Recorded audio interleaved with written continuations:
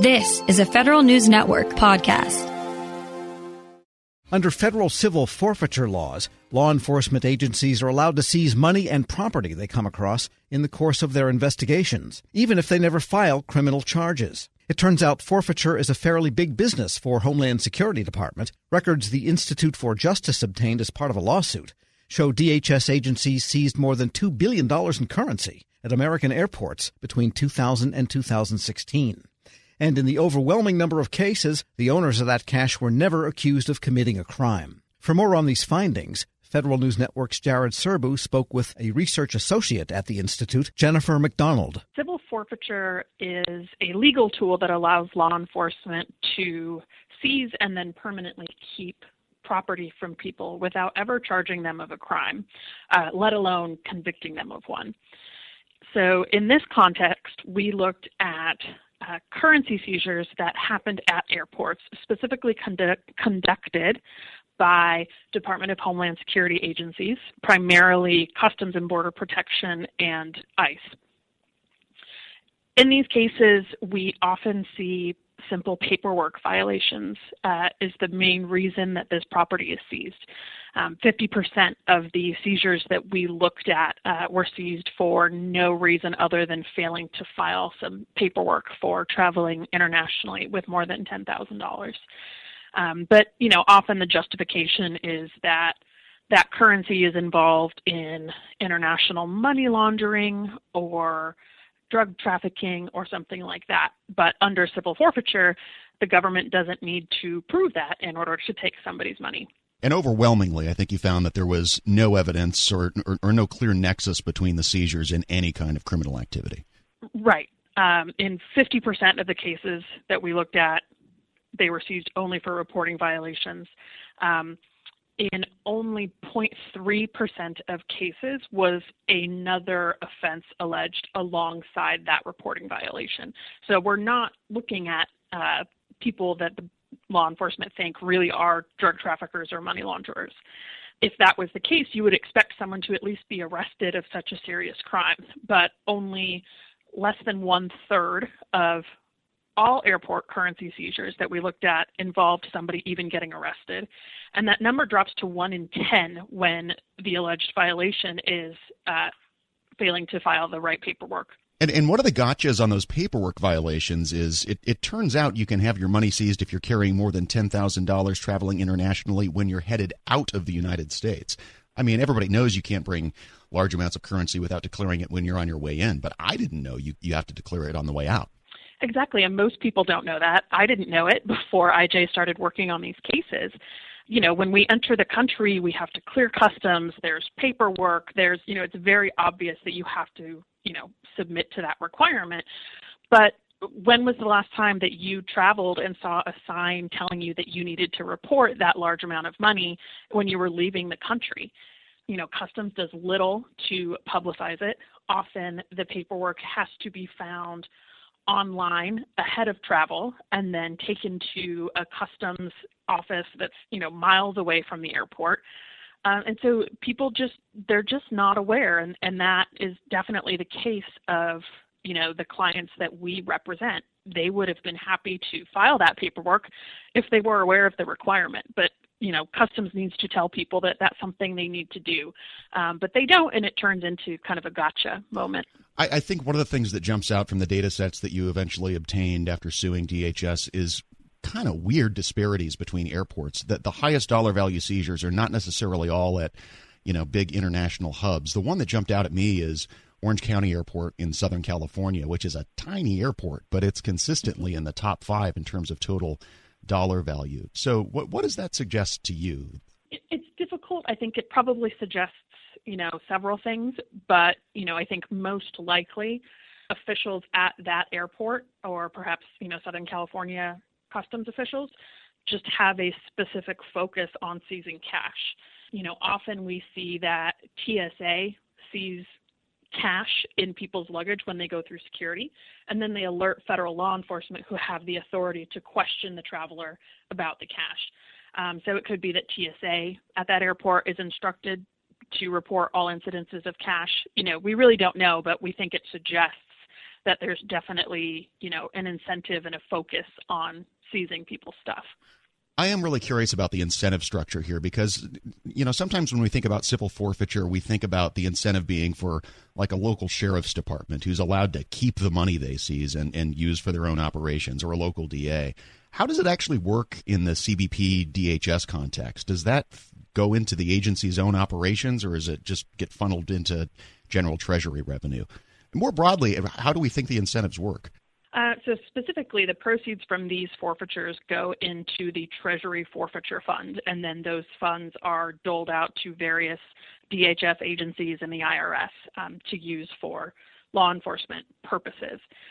We have also seen that some federal agencies, including non-DHS agencies like the DEA or the FBI, pay TSA agents to be confidential informants, so to alert them when they see cash, and then they give a kickback of whatever they forfeit to those specific agents for being a confidential informant. So there is a very direct profit incentive. But civil forfeiture more broadly, it creates the incentive to pursue cash over contraband. So if someone is traveling with drugs, you would expect law enforcement to seize that. Because it's clearly contraband and it's clearly illegal, but because cash can be so quickly converted into something that the agencies can then use, it's frequently what they're targeting. CBP puts out regular reports where they brag about the cash seizures that they conduct at airports. There's a newsletter, and it talks about the seizures of more than $25,000 that they caught. And I think, the problem there is that it's the general assumption that a large amount of cash is evidence of criminal activity, regardless of whether there's actually any evidence of criminal activity. And then when you allow agencies to profit from also engaging in that behavior, you're just asking for trouble. As you said, overwhelmingly, these are civil forfeitures and not criminal forfeitures. And in that civil context, it's on you to sue the government to get your money back if it was wrongly taken or if you think it was wrongly taken. And I want to explore that a little bit with kind of my cop brain on, just to play devil's advocate. And I think with that brain on, a lot of people would say, look, traveling with a suitcase full of cash is inherently suspicious. And maybe, we think we're cutting off criminal networks by seizing cash when we think we've really got a bad guy here, but we don't necessarily want to put prosecutorial resources into pursuing a criminal case. And you could look at some of the data that you have in this report, such as the fact that only 7% of civil forfeitures end up with people going to court to challenge the action. You could look at that 7% and say, look, that shows overwhelmingly we really are getting bad guys, because otherwise more people would be challenging these actions. And I'm wondering what you would say to that kind of perspective. That is the argument that, federal officials make quite often in favor of civil forfeiture, but it's just not true. There are a lot of reasons, a lot of innocent reasons that people travel with cash. For example, we've had clients who saved up a bunch of money to go to Africa to build a free medical clinic for women and children. She's not going to travel to Nigeria with, a money order. She needs cash to be able to do business there, and that's completely legal and a reasonable thing to do. But the reason that so many of these forfeitures end up being resolved administratively is because the process is so difficult to navigate. So when cash is seized, the assumption is that the federal government can forfeit it administratively, which means there's no judicial involvement in deciding whether it's just to keep this money. So, that's the default. And then individuals have to go and file a claim for return of property. And, the requirements for those claims are very specific. They must be sworn under penalty of perjury. They have to be filed within a certain amount of time. And so what you've got is this very complex, federal civil legal system that people are forced to navigate. And because there are no criminal charges, they're not entitled to an attorney. People are left with the choice of navigating this labyrinth by themselves or spending thousands of dollars that they clearly don't have because it was just seized to hire an attorney to help them out. And so quite often people rationally decide to just cut their losses and walk away. And so that's when, administrative forfeitures happen. So Are some of the people who have had their property forfeited administratively criminals? I'm sure there are, but that just can't be the general assumption for all of these people, and we have, evidence to suggest that it's not the case. Just to wrap up, your bottom line here is Congress needs to step in and fix civil forfeiture laws. What specifically would you have them do? Well, specifically, ideally, we would have them eliminate civil forfeiture and only allow the forfeiture of property in conjunction with a criminal prosecution. That would ensure that property owners have due process rights like the right to an attorney and the right to a hearing in front of a judge and the right to be found guilty beyond a reasonable doubt before their property is forfeited. But short of that, Congress can eliminate administrative forfeiture so that the default rule isn't just we get to keep it unless you prove your own innocence. The standard should be you are innocent until proven guilty, and the government needs to affirmatively prove that in court before they can take your property. So requiring that will cut down on the number of forfeitures because they won't just be automatically keeping stuff.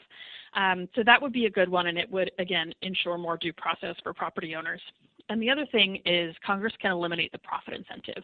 So rather than allowing forfeiture proceeds to be retained and spent by law enforcement agencies, that money should go into the general fund so that it is used to fund all kinds of government things, but isn't essentially a slush fund for law enforcement. Jennifer McDonald is a senior research associate at the Institute for Justice, speaking with Federal News Network's Jared Serbu. We'll post a link to the Institute's full report and this interview at federalnewsnetwork.com/Federal Drive. Subscribe to the Federal Drive at Apple Podcasts or Podcast One.